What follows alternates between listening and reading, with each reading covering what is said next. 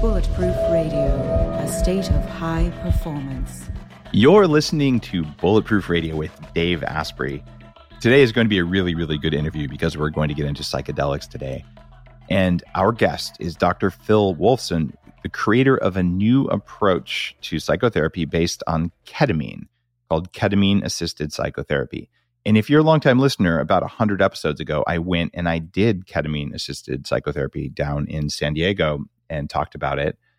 And Phil, though, is the guy who made it happen. He's the CEO of the nonprofit Ketamine Research Foundation. He's spent many decades doing clinical psychiatry and psychotherapy. We're going to talk about what he's done, how he got there. And he's also a journalist and author of a lot of articles on transformation, politics, psychedelics, consciousness, and spirit. So we'll get a little bit out there today. But remember, ketamine is a legal, widely available substance, not subject to the same regulatory problems as some of the other things like LSD or mushrooms or even MDMA, all of which are making progress as chemicals that can be used for healing, even though they could also be used for other things. Dr. Wolfson, or Phil as I'll call you, welcome to the show. My pleasure indeed, Dave. Thanks for having me. Why ketamine? Well, ketamine is originally an anesthetic and an analgesic put together off of PCP analog research in the late 1960s.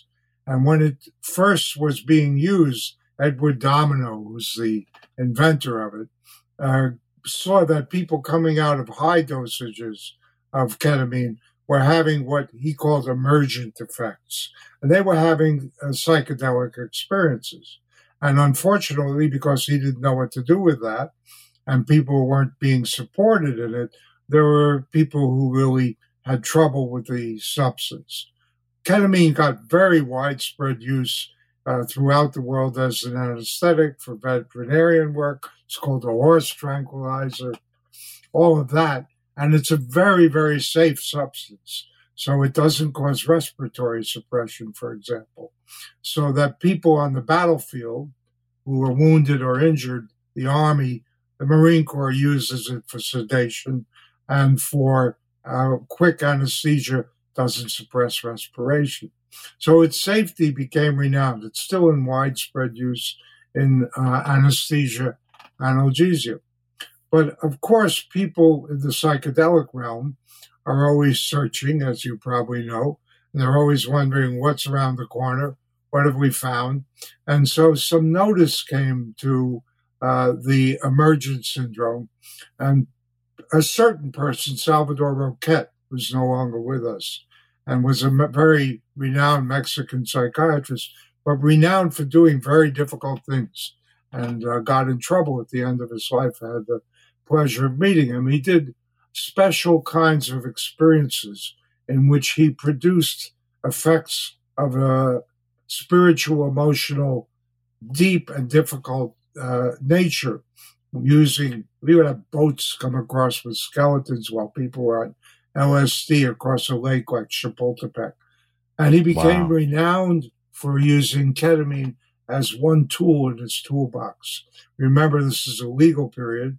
Ketamine is, of course, still legal, but it was a period when you could do other kinds of substances. He brought that medicine to the Maryland Psychiatric Institute, where Stan Grof was in leadership, and several other people of renown, Bill Richards, who we have. And he tripped them. And Stan has a chapter in my book on his journeys, which are quite remarkable.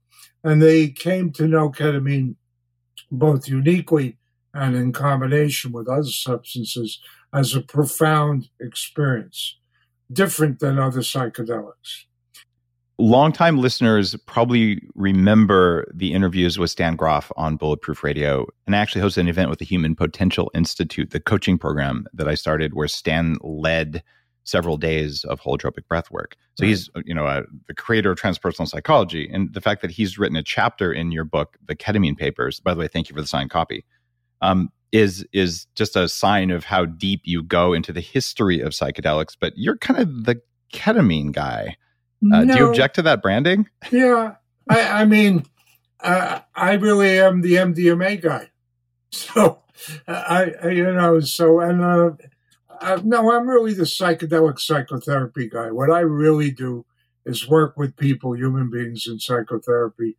Substances are adapted to the individual or couple or group to enable them to reach new places of a connecting, loving, caring place to work out PTSD, depression. And during the 80s, along with Sasha Shulgin, I was doing in a large group of the people who we're talking about psychedelic psychotherapy, primarily using MDMA before it became illegal in 86. I wrote about it. And we did a lot of things with couples, with depression, with PTSD. So I'm labeled the ketamine guy because I wrote the book, the third book, and I'm espousing it because it's legal as an assisted psychotherapy. So as we grow, put tools in the toolbox.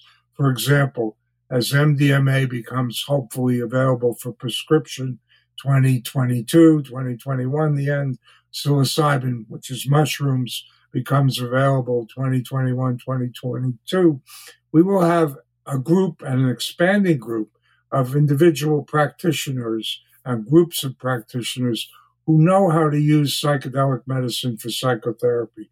That's what I'm all about. I'm all about psychotherapy. These are tools in the toolbox that we embrace, and each has particular properties, and we try and create psychotherapy around those properties, and they're broad. I've been pretty public about the fact that I had PTSD that I didn't know about. That was actually birth-related, very close to Stan Grof's description of things like that. And I did, some ayahuasca, I did EMDR, I did neurofeedback, a variety of medicines. But having known so many people with PTSD, how do you know which of these psychedelics is the right one to use for a specific patient? There's really no right or wrong with psychedelics. They have special properties. For instance, the property of ketamine that's most useful is it's a timeout. So here you are, Dave, talking to me, and you get in the proper setting, you get ready for it, and we've done a lot of work on who you are and how you suffer. And we administer the ketamine either by injection, or we train people how to use it under the mouth where it's absorbed through the lining of the mouth. People then go through either a low dose or moderate to high dose experience. That experience is separated from your life here. So if you're a very depressed person over here and you go through the ketamine experience where you have ego dissolution, where you aren't in touch with your body in the same way, where you're involved with a visual stream and commentary on the visual stream, you're separated from ordinary mind. And then the real work is the integration as people come back. How am I different? What have I learned from this? Oh, I noticed I wasn't depressed in that. So the journeys generally remove the difficult mood.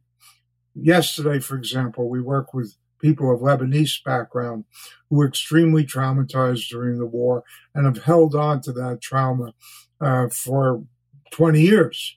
And in the ketamine experience, and we did it very gently because the male in the couple has a long history of terrible OCD. He's really, really tight. And you don't want to loosen people up too fast and panic them. You want people to begin to flow into an experience. He flowed into the experience. And what came into his mind as he went through it was events that occurred when he was 7 or 8 of a horrific sort. And he was able to cry. He was able to process those events and bring them back. So by doing that, he released himself from trauma that was sitting in him and making him who he was, making him think and feel in a protective, hypervigilant way, living the trauma unconsciously, but living it so it colored all his ways of being in the world. And, we have to follow up. We have to see how it resolves in an ongoing fashion. But the recovery of those memories, the reliving of those memories, the being held in love and connection while that's occurring, opens the door to leaving the PTSD behind. You never leave PTSD all the way. You know that. It's in you like a stream. I lost my oldest son to leukemia at nearly 17. I live with the stream of my grief, but it doesn't run my life. It's part of who I am. So PTSD doesn't go away entirely. It's part of you. It informs you. It makes you a better person if you're conscious of it, if you use it in a thoughtful way, if you really see how people suffer and you bond with that suffering. So that's the property of ketamine, a timeout, an ego dissolution, at lower doses of potentiality of, like with MDMA, being able to comment and be in feeling and work on it with therapists who are doing a job of being there for people. When I did it, I found that it was effortless to forgive old stuff. And I've spent 4 months of my life with like neurofeedback doing structured forgiveness. So I've kind of found all the big things and let all that go. But like, oh, this girl I dated in high school, and oh yeah, and it was so amazing because I think probably in an hour there must have been 30 or 40 things I hadn't thought about in 30 years that just immediately come up. Oh yeah, now I see. And I felt a lot lighter afterwards. Is that forgiveness aspect of ketamine a common experience, or am I just weird? I don't think that's specific to ketamine. I'm glad you had that. I think psychedelics in general, if you do mushrooms, especially at the first hour of mushrooms, or psilocybin, you're going to go through a psychological scrape where all the misdeeds and the things you owe to people and how you've been hurt or hurt others, they're going to come right before you. And then you leave that because all of the psychedelics in their various ways create a meditative state. The state I was talking about with ketamine, I work on it as a meditative state. It informs day-to-day meditation because it's unattached. You've broken all those attachments and moved into a place of liberated mind. The same happens in a trip on mushrooms, psilocybin. In MDMA, it's heart-opening. It's the ability to really feel one's being and the difficulties one has encountered inside oneself and outside of oneself, and be able to process those where you couldn't before. We're about to publish our phase 2 study with MAPS, where we worked with 18 subjects with life-threatening illnesses and a year or less to live. And it was a wonderful experience. And, we're creating a population of survivors of medical treatment, but the medical treatment, the process from diagnosis through treatment and recovery, leaves scars. It leaves people less than who they were. It leaves people and their families confused.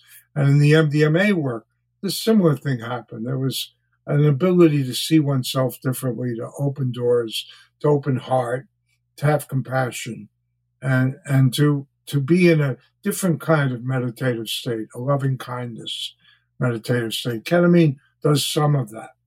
It's not as heartful. MDMA, you ask about different substances and how you would choose them. MDMA is the heart substance. Ketamine is the time out with feeling substance. Mushrooms is the trip with depth. Ayahuasca is, the most amazing psychedelic in terms of visual and experiential formats that we have, I think. DMT, you didn't mention LSD. LSD is an extraordinary substance. It's not my favorite. So I've always had difficulty with LSD. So I don't downplay it. But for me, in the journeys I took, they've always had a little crust of paranoia or difficulty. Mm-hmm. First time I did it was in 1964 in med school. And 8 of us did it on the roof of our dormitory at NYU. And it's a funny story. I was actually not knowing what we were doing. We were close to the beach, but we had no real awareness of the substance. So we dropped it and we went our separate ways. And I went into an Italian restaurant in Little Italy, La Luna, with 2 friends who who were not knowing what was happening. And suddenly the floors started moving and I'm laughing. I have a bite of food and it disappears. I don't know where it goes. And I had to get back, and I forced them, despite not finishing their meal, to take me back to the dorm to meet the people who I knew at least were going to have similar experiences. And the hazard was we were on the 9th floor of the dormitory. Yeah. And people on LSD often think they can fly. And we had to make sure we didn't fly off. But that was a good experience, actually, even though it was complete ignorance. Yeah, that wasn't the best setting I've ever heard of for a first experience. But we conquered that. You could conquer that. The conquest was connection, was finding the people I could be comfortable with. Can you talk about just psychedelics in general and addiction? Yeah, sure. It's a very controversial topic. Ketamine heads the list right now about, causing addiction. It's dependence. So ketamine uses overuse. They use large amounts of it. And what they're doing is getting out of here. So they get used to getting out of here. I had connection a little bit with John Lilly, who is the most famous of ketamine dependent people. And he was shooting up all the time. He had weeping scars on his legs. We would see him in Esalen. Terrible. He missed life. So that's the point of ketamine dependence, is missing life. But we have all kinds of dependency. We don't talk about it. We have MDMA dependency. We have people who use MDMA very, very frequently, though you can't use it too contiguously because the effect is lost. But we have overuse of that. We have, almost any of the substances, though psychedelics are truly safe, and ketamine is truly safe unless you use very high dosages, we'll have people who get into it, and they get into it hard and deep. So in the clinical practices that were evolving, like MAPS and USONA and our groups, we're really careful about prescription. We have never had a ketamine-dependent person yet. We've had one or two who want to become ketamine-dependent to get out of here every day, but we haven't. We don't allow that. And the whole point is not getting out of here; it's getting out of here, coming back, and leading your life. So you were talking about Buddhism and spiritual practice. It's about how do we integrate our lives and relationship in this very difficult time with people and in our beings, and what practices we bring to this whole thing. So it's not just about substances. It's definitely not just about substances. And that's what I appreciate about your work, is that you're looking at the psychiatry and the psychology of it and using it as a tool, which is so appropriate. When you get into the spiritual side of it, though, the first time I did ayahuasca was down in Peru with a shaman from the jungle many, many years ago, before it was cool and you could find it at the airport. I had to go seek the guy out. And he put a ring of stones around where we did it. And I actually recovered faster than most people, probably because my liver is nice and happy with what I do to it. And I said, I'm going to go for a hike now. I'm done. Like, I really was done. And he looked at me and he almost tackled me. And he said, no. He said, you'll stay inside the stones. And I said, well, why?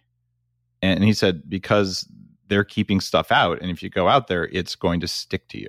Now, this is a jungle shaman, and they see things differently than you and I see things.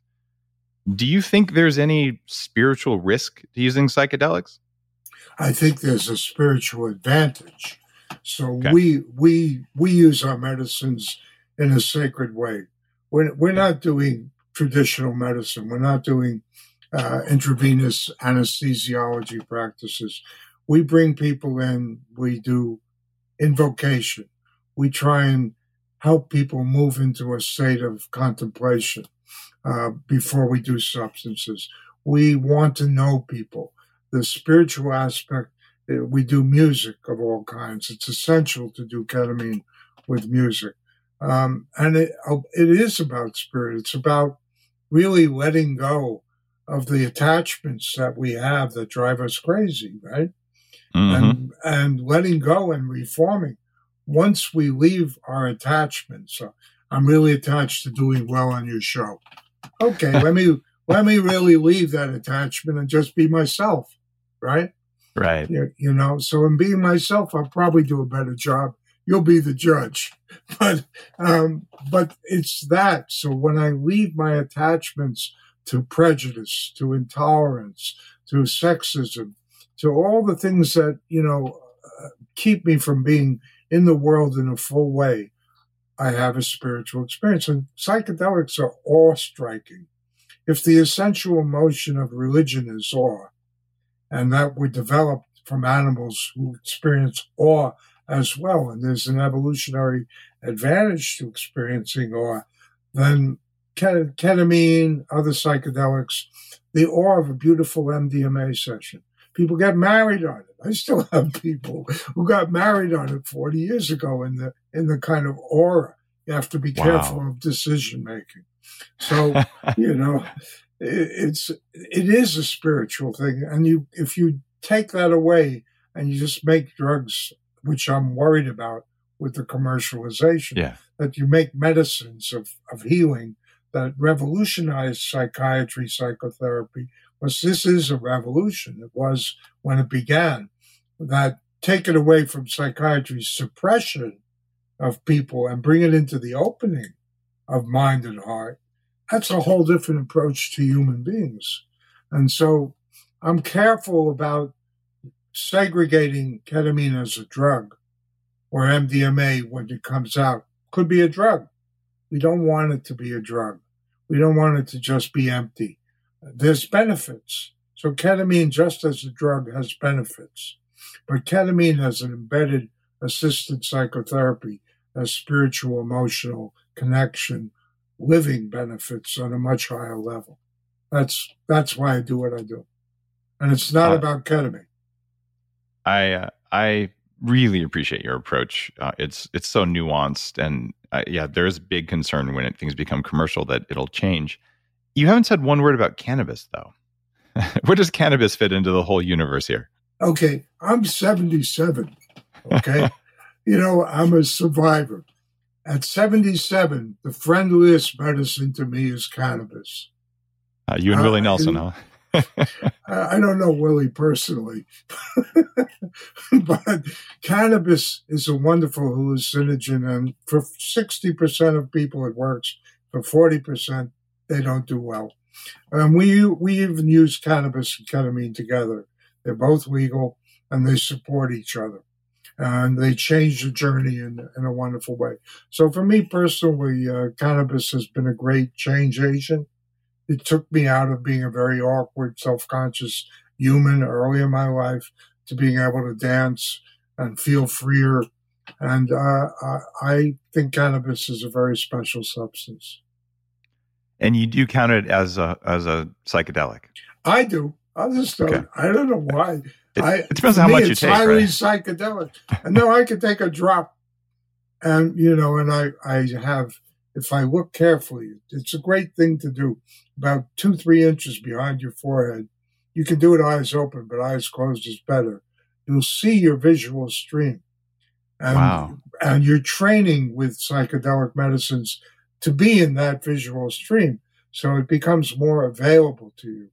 And sometime maybe off the show, we won't teach you about this now. There are very special kind of sensory experiences that people have with medicines. Ooh. And I would like to learn about that. I'll give you one right now, okay? Okay. People on your show might like it. You like demonstrations. If you close your eyes and touch your face with your hand, notice you see your hand. If you put your hand on your leg, notice you see your leg and your hand moving over it. You don't see it as a perfect vision, but you see it. And this tactile relationship between vision and touch is a very profound thing, and we don't often pay attention to it. There are many things like that. There's the sense of proprioception, the sense of where your body is in space, and your visual cortex is mapping that out somehow, and it's drawing something. First time I came across that, I was in a cave down by Carlsbad Caverns. When I was a young teen, one of my hobbies was exploring old Spanish mines in New Mexico. I had an unusual upbringing. And we'd go into these very, very dark places where there was zero light. But you hold your hand up, you can still see your hand in front of you, even though you can't see your hand. And that still stands out when you describe that. So you're saying with a plant medicine, with a psychedelic, you're tightening your connection to your sense of your body and where it is, even though you can't see it. Yeah, well, you're leaving some of your form. I mean, ketamine really is about leaving form altogether and being an energy. So one of the great experiences, why is it ego dissolving? Because you're formless. So in the Buddhist sense, you're in the formless realms and you're experiencing yourself as an energy format. And we are energy formats. I mean, you're a professional about energy formatting, right? That's what you do. You help people with all kinds of ways of approaching their energy nature and their spiritual energy nature. And the energy experience and ketamine is particularly like this, of all of them, that sense of dissolving and just being, knowing that you really are the E in MC squared, and that is what you are. Without that energy, you're dust, low form energy. So it leads to very special kinds of understandings of self when you know that you're energy and feel it and can return to the feeling that I am an energy format. It helps with health to see oneself in an energy format, not just as skin and bones. It also seems like it helps with fear of death. And ultimately, all fear, when you boil it down, is fear of death. At least that's a Buddhist teaching. And I think as a therapist, you'd probably agree with me there. I'm a Buddhist guy. You're a Buddhist guy. All right. So then you would definitely be there. And I'm there as well, where, okay, if ultimately, if I'm afraid of, being embarrassed or something, that's because I get kicked out of the tribe. No one will love me. A lion will eat me and then I'll die. This not rational loops, but that's kind of how biology is wired, right? So doing this kind of work with ketamine or the other medicines we're talking about, it seems like, okay, if I'm the E in MC squared, then the visceral fear of death diminishes, which lets you make better decisions. You're still not going to do stuff that kills you. You don't want to waste your life, but you can walk around without the weight of that fear. And when you're dealing with PTSD, like I did, that fear, it's wired in. It's not a rational fear. It's an irrational fear because fear doesn't have to be rational.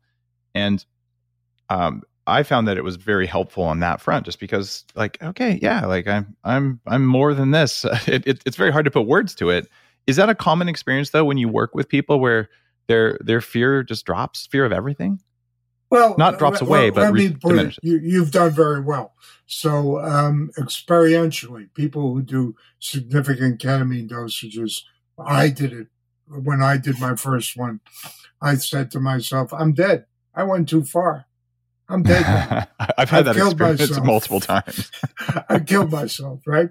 And many people have it because you're in reality states. In the ketamine internal experience, you're in reality states that you have no real control over, and you're in an energy format, and those states are complete. So the hardest part, the most anxious part of a ketamine journey is moving into a reality state where it seems to be total and you'll never come back. And people have varying responses. I killed myself as one. I'll never see my family again. I love this. I don't ever want to leave it. This is too good to be true. But that sense of death, which isn't real. I mean, the real experience of death, as you probably know, is anesthesia. You have a complete black space. You're not conscious. I've had many surgeries. You don't know where you were. You have no memory. That's close to death. So, but the fear of death seems to, exactly what you said, dissolve in psychedelic worlds. Ketamine in particular seems to lessen that fear. So people often say, I'm dead, but it's not so bad.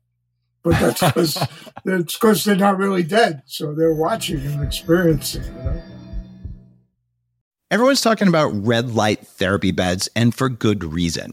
There's a company called ARRC LED that's building an entirely new class of LED devices.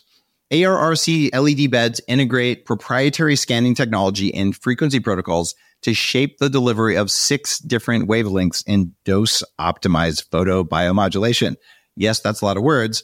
What it is, though, is that photobiomodulation improves the underlying energetics of the cells in your body. And those changes can benefit nearly every tissue and organ and system in your body. You change your cells and you change your life. For more information, visit arrcled.com. You started the Ketamine Research Foundation, and I know some of what you're doing there is around end-of-life work. Can you talk about why you started the Ketamine Research Foundation? And I'd love to talk about some of those projects, starting with end-of-life and hospice work. Well, there's a virtue in ketamine being legal or semi-legal. Yeah. The virtue is we don't have to go through FDA. So all the machinations that MAPS has to go through and the amounts of money or for psilocybin to become legal, we don't have to do. So we can do IRB, and Independent Review Board supervision of our work. And we can create projects that demonstrate the benefits of ketamine as a psychedelic medicine or as a medicine. And so that's what I saw. I saw that we could extend the range of understanding of how the medicine works into multiple realms, that we could do both treatment and understand better how to do treatment. But we just finished a study on the presence of ketamine in breast milk, and a formal IRB study. So why is that interesting? Because women with postpartum depression or other forms of postpartum disorders, they have to stop breastfeeding, or they have to make an onerous choice to continue breastfeeding and take Prozac or one of its relatives because they're depressed. And so before we started a postpartum study, which we will do with ketamine, we wanted to know, is ketamine, what's its concentration in breast milk? What are infants, neonates exposed to? And we're just about to publish, we're writing it up. And ketamine allows women, and we will show that, to be able to continue to breastfeed with a small lapse, and it's episodic use. So rather than bathing myself as a woman in a substance I have to take all the time, like an antidepressant, I can do episodic work with probably the best antidepressant that we have in a psychotherapeutic context. So that was one project. What a gift. Wow. That's fantastic. So they need to stop breastfeeding for a day or something and hours. It'll be hours. What a relief, because if you can breastfeed, it's such a gift for the entire life of the baby. My first book was about fertility and pregnancy, and it's unacknowledged how important that is. And if you can take a depressed woman, and the depression incidence is going up right now, and if you can work with ketamine, that's a gift to the world. That's multi-generational. Well, thank you. I thank you for that. I believe your endorsement is correct, and I'm very excited about it because it is a gift. And so then we'll go on to use it in assisted psychotherapy and do a study with postpartum effects to demonstrate the potency of it. The Conscious Dying, Conscious Living project, which we're embedding in a mindfulness context, is for people who know they have a year or less left to live. There have been several such projects. Roland Griffiths at Hopkins did one with psilocybin. We did one coming out with MDMA. So what we're trying to do, and we have a new scale for it, is to help people look at, I have 6 months to live or 3 months to live, but I'm very conscious. What do I do with that time? How do I feel about myself? Who am I? Am I harsh in my judgments of myself? Am I screwing up and fighting with my family? And so we're doing a 2-session brief, like within a month or so, work with 2 ketamine sessions embedded again in assisted psychotherapy as a demonstration program. We have 5 sites across the country. We just are getting approval for it. And so that's one of our major projects. We're also starting, I'm very excited about this, a veterans and PTSD project, but we're doing it differently. So we have an alliance. We build coalitions. I'm sure you do too. Coalition building is the life of the party. Yeah. So we're building a coalition with Heroic Hearts, which is a vets group. very interested in the effects of psychedelic medicine. MAPS has done some great work with vets and psychedelics. So we're in a position to do some really fine group work with vets and to assist them with PTSD. But the problem is we didn't want to have vets encountering people who had no combat experience, no military experience. So we're going to begin with training a group of vets to be facilitators alongside an MD and another trained psychotherapist, so that vets encounter people who've been through the process, who they can say, oh, well, you're no dummy. You've been through Vietnam or you've been through Iraq. And so we have a level of camaraderie and trust that you know what trauma's about. So that's one we're doing. So we're expanding along these lines opportunistically to fill out the potential of psychedelic medicine. The other one, I hope you'll ask me about after we go to the next thing, will be Indra's Net Coalition, but I don't want to take up too much space. Well, all right. I do have a question about PTSD and combat vets.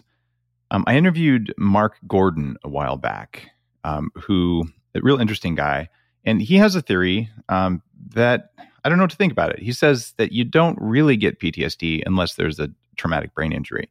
And the reason, I don't know that I'm all the way there, but there's a correlation because at the neuroscience company that I started that does advanced personal development with neurofeedback, something like 90% of the high functioning people who come through, you can see that there's an old TBI. Maybe from they were 2, they fell over. There's electrical disturbances, and Daniel Amen's a dear friend, and he sees TBIs all over the place. What is the effect of psychedelics on people who have unknown brain injuries? They hit their head at some point or they had a chemical exposure. Good or bad? Well, unknown means we don't know. There have been controversial studies in the military around ketamine's effectiveness for traumatic brain injury. I don't really have an answer for that. I see a lot of PTSD that is not related to, an explosion. And most people we see haven't been in the military, and they have PTSD from rape, from, family background, attachment stuff. So I tend to see that as an exaggeration. And the vets I've worked with, it's not just that. It's seeing a buddy die. He doesn't mean it's just that. He says if you see a buddy die and you don't get PTSD, it's because you had a healthy brain. If you had a brain injury and you see a buddy die, you're going to get PTSD. Nah. Okay. Yeah, I feel like there's some correlation, but it's not causative. It might be a higher percentage or something. Bingo, okay. You're on the mark. Okay. And there's stuff we don't know there. And some of the plant compounds are neurogenic. They raise brain-derived nootropic factor. I know ayahuasca does it. I know psilocybin does it. I don't think cannabis does it. What about MDMA and ketamine? Do they increase growth of neurons in the brain? Okay. This is another good neuroplastic thing. If you make love and you have a great experience, don't your dendrites move about in an experience of awe? And if you climb a high mountain, you climb Everest, you get to the top and you survive. Do you not have neuroplastic change? Absolutely.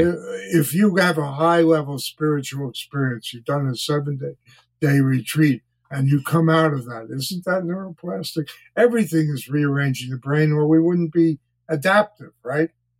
So, fair point. Every study we do about a psychedelic, there's a new one about MDMA, shows neuroplasticity.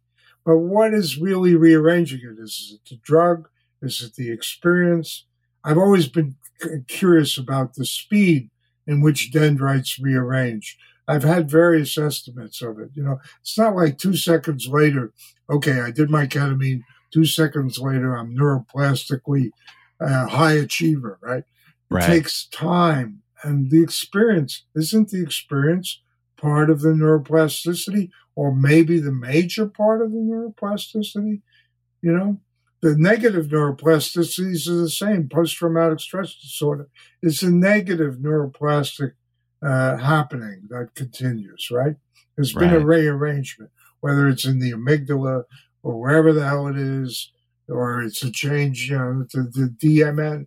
It doesn't really matter. These are very reductionist kinds of concepts, And our experience is so wide, and the neuroscience is so reductive still. We're not quite there, Dave. That's a fair point. I build practices into my life to raise my levels of BDNF in my quest to live way longer than Mother Nature wants. And there's supplements. Take more ketamine. Take more ketamine. All right. BDNF and ketamine go together. They go together. All right. I will keep that in my notes. Let's put it that way. I don't even know the status of ketamine in Canada. I live on an island, but I'm sure it's available. There are difficulties in Canada. I'm very involved in them. Okay. Well, I can always go over actually, I can't go over the border. We're dealing with a pandemic.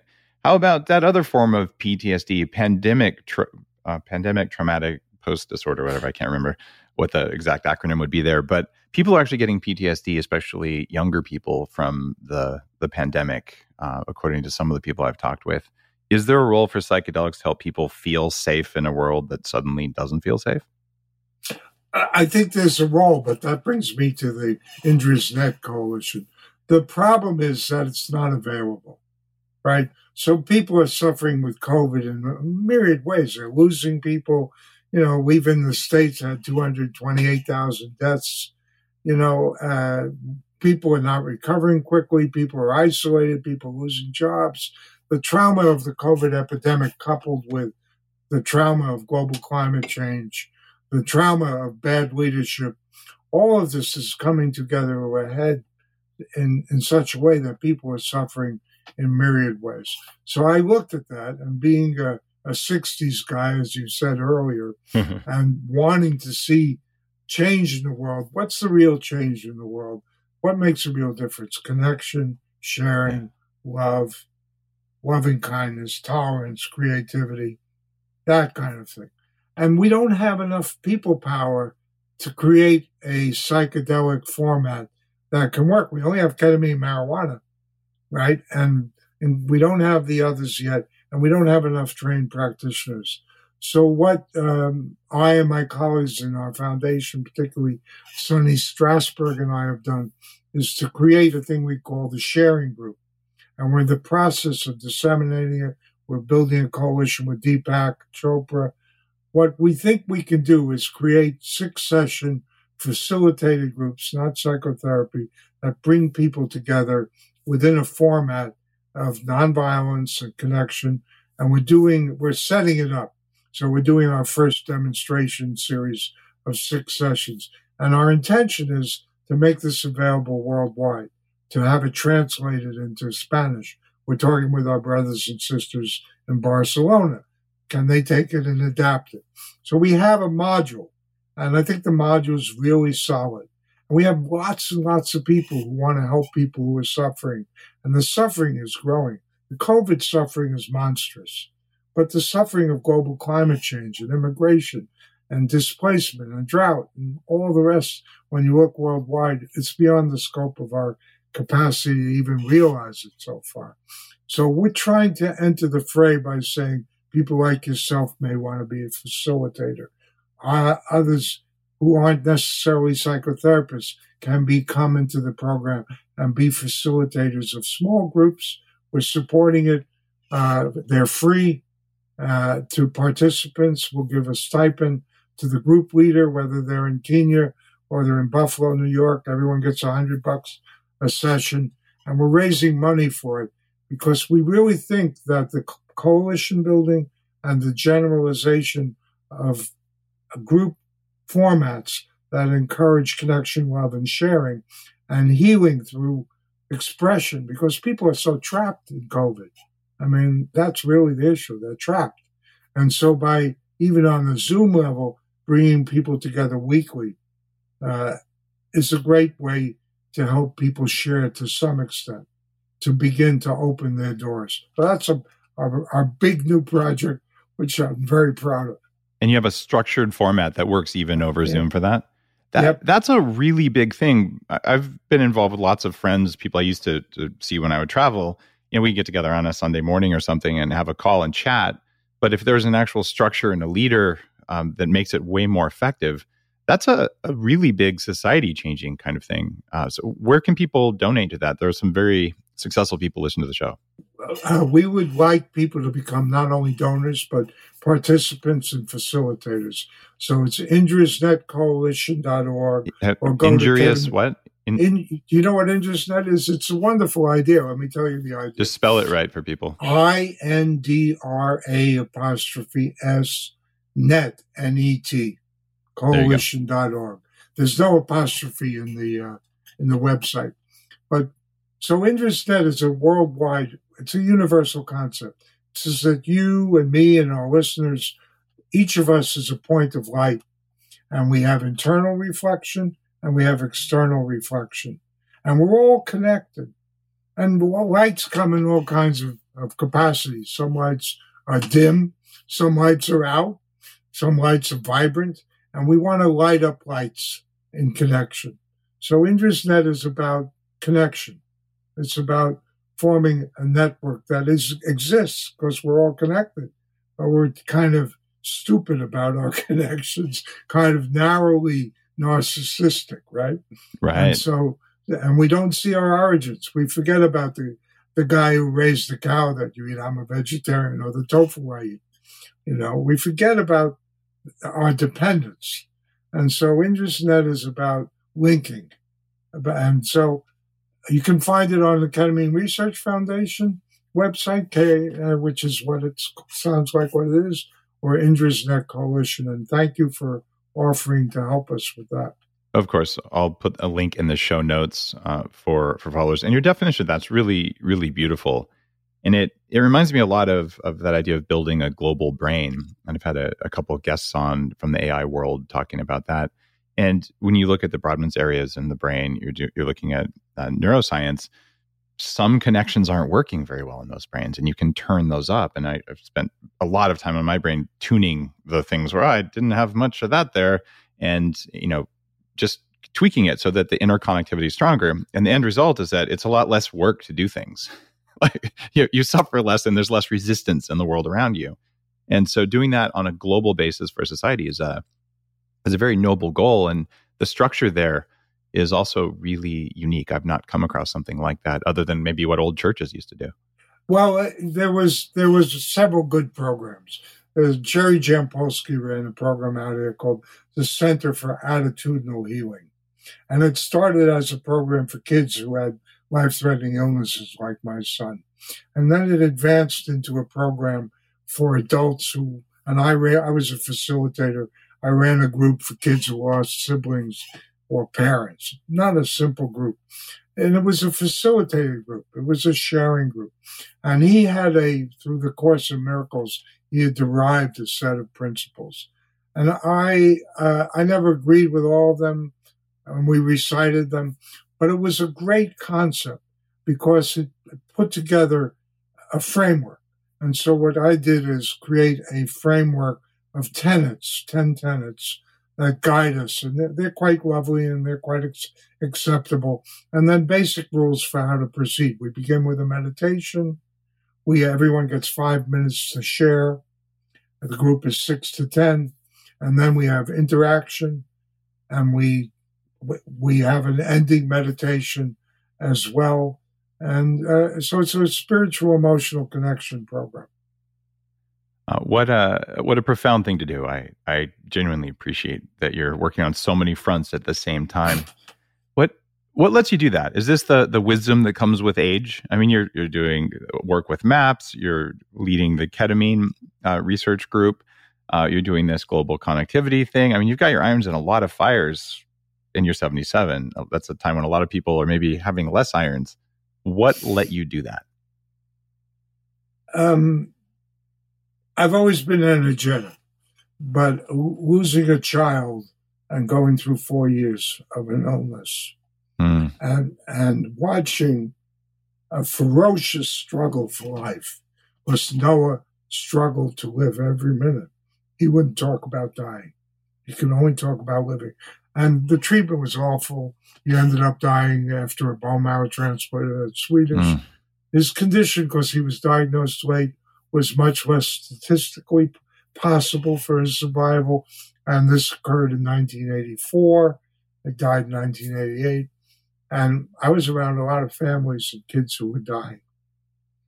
And in those days, in the bone marrow transplant unit at Swedish, who would take almost anyone under 25 because it was too difficult to take people older. They couldn't make it through the program. It was just too much, right?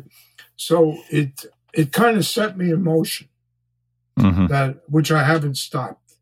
And it made me really aware of the value and preciousness of life. I was already pretty aware, but it was a very serious experience. And we had great community support and great love, but it was a hell of a loss. Yeah. And it was a hell of an experience. So I think, I went through a long PTSD period in which I worked, but I was still struggling to recover. We got divorced. It was, and then I had a surviving son who you've met. He was a world champion. And all my effort was turned to making his life sweet, to help him through the trauma. And so, I became more in touch personally with trauma and how people suffer in my particular format. But I've always been sensitive to other people's suffering. And, you have mirror neurons, galore. I have mirror neurons, galore. And so, why not? What better do I have to do? I'm not going to play golf. So you walked the walk, you learned some lessons, and you're able to share them more effectively because of it. Well, I try. I'm learning on a deep learning curve. And one of the great things still is I can still learn at 77. I have an infinite amount to learn. So much respect for being willing to learn throughout your life and staying young that way. And that's one of the biggest things when I study anti-aging is that being willing to constantly learn. And so you've done a lot of amazing work on yourself, and it's reflected in the world, which is phenomenal. Let's talk a little bit about your son and about Burning Man, your connection with that. And I should have said at the beginning of the show that it was Dr. David Rabin who suggested that we talk when I interviewed him about psychedelics. So let's talk Burning Man and your interaction with Burning Man, with MAPS, and with your son. So kind of walk us through it. I went to Burning Man, I think the first time. I was sort of a latecomer. 2009, I think I went. And I had a great time. I had an amazing time. And what was so amazing was the absence of money, the givingness, the exchange, the welcoming that was constant from everyone, including ourselves, the spirit of really a sharing. So when we talk about sharing, Burning Man's a great sharing. It costs far too much money. It got to be far too expensive. But once you got there, the concept of sharing was one thing. Then the extraordinary beauty of Burning Man.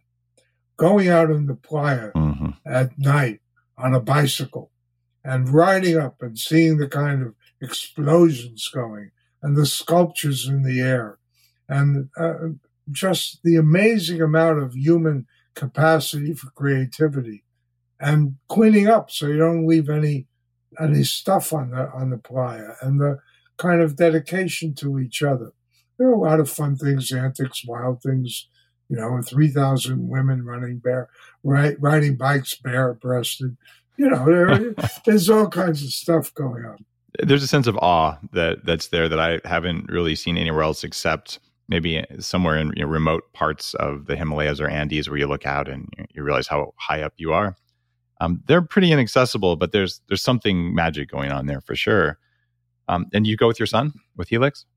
Well, I went with friends first. Okay. And then I told Helix about it. And then he went, and he's never missed one. So he's become a burner of consequence. And when the burn was wiped out by COVID, because he's technically sophisticated and he has kind of a vaudevillian approach, he's a maestro with resources of all sorts, he began to look at how to model a Burning Man for people who are going to be on Zoom. And he's taken that very far. He didn't quite make it fully into the Burning Man period. But it's evolving because it's such complex technology. But it'll be useful for lots of things. And so you go in as an avatar, you put on a costume. You can be any color you want, be any sex, and then you experience it. So it was a noble attempt that's got a lot of future to it.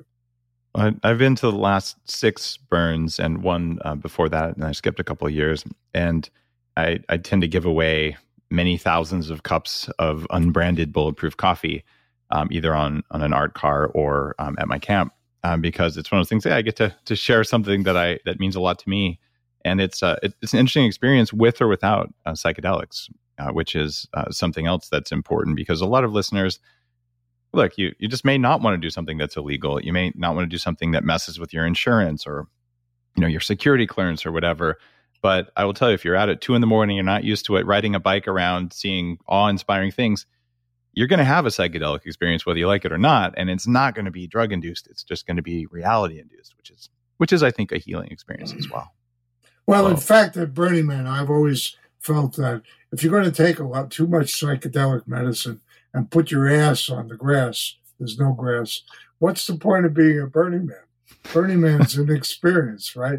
You can do drugs at home. You want to come here and share. So alteration's part of Burning Man in various ways. Well, I think it's fantastic that you go, and I know that many of the leaders of MAPS are there. I've been to dinners with them at Burning Man and all. And I would just stress for people who are saying, Burning Man's this weird thing. Sure, it's weird, but it's not to just go there and do drugs. A lot of people don't do it at all, but it's there to experience novelty. And for some people, including me, just being around people who are nice and kind and not greedy for just a week is also healing in a strange way. You start getting your faith in humanity reinvented. Did you experience that? So is that what you mean by weird? All that goodness is weird? Well, I think that's what we want. Question. Dave, we want that goodness. So Burning Man's an aberration in the sense that we don't do that ordinarily, and we don't take enough of it back into our daily life. But I think that has, in its essential elements, what we really want to do to live together in harmony. Very well said. Is there a question that you wanted me to ask that I didn't ask? You've done very well. Oh, well, I'm impressed. No, you have. I feel you've honored me with your questions. No, I think we've talked about our programs. I hope people will take an interest in IndrasNet Coalition, Ketamine Research Foundation, and I'm grateful for this opportunity you've afforded me. Thank you. You are most welcome, and thank you. Is philwolfsonmd.com the best place people can go to find out about your world? Go to the Ketamine Research Foundation. Everything is linked. Yeah. Okay, and that's a .com. KetamineResearchFoundation.com. I'll put the links in the show notes and on the blog. And IndrasNetCoalition.org. Those two, they're all linked. Everything's linked. Everything's linked. Beautiful. Phil, keep learning. Have a wonderful next many, many more decades of changing awesome things. I appreciate you. You too. Thank you so much. Thank you.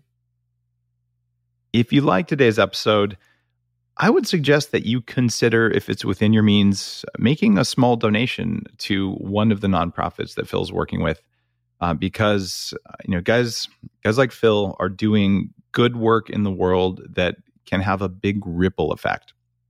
And it's one thing if you help one person, but when you train someone to help many people, it's so much more amplified. So if you're in the mood to donate $10, $20, something like that, if you can, it's a good move. And certainly I will be making a donation as well. Have a great day.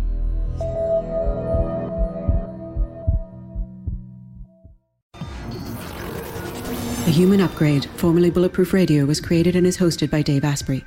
The information contained in this podcast is provided for informational purposes only and is not intended for the purposes of diagnosing, treating, curing, or preventing any disease. Before using any products referenced on the podcast, consult with your healthcare provider, carefully read all labels, and heed all directions and cautions that accompany the products. Information found or received through the podcast should not be used in place of a consultation or advice from a healthcare provider. If you suspect you have a medical problem or should you have any healthcare questions, please promptly call or see your healthcare provider.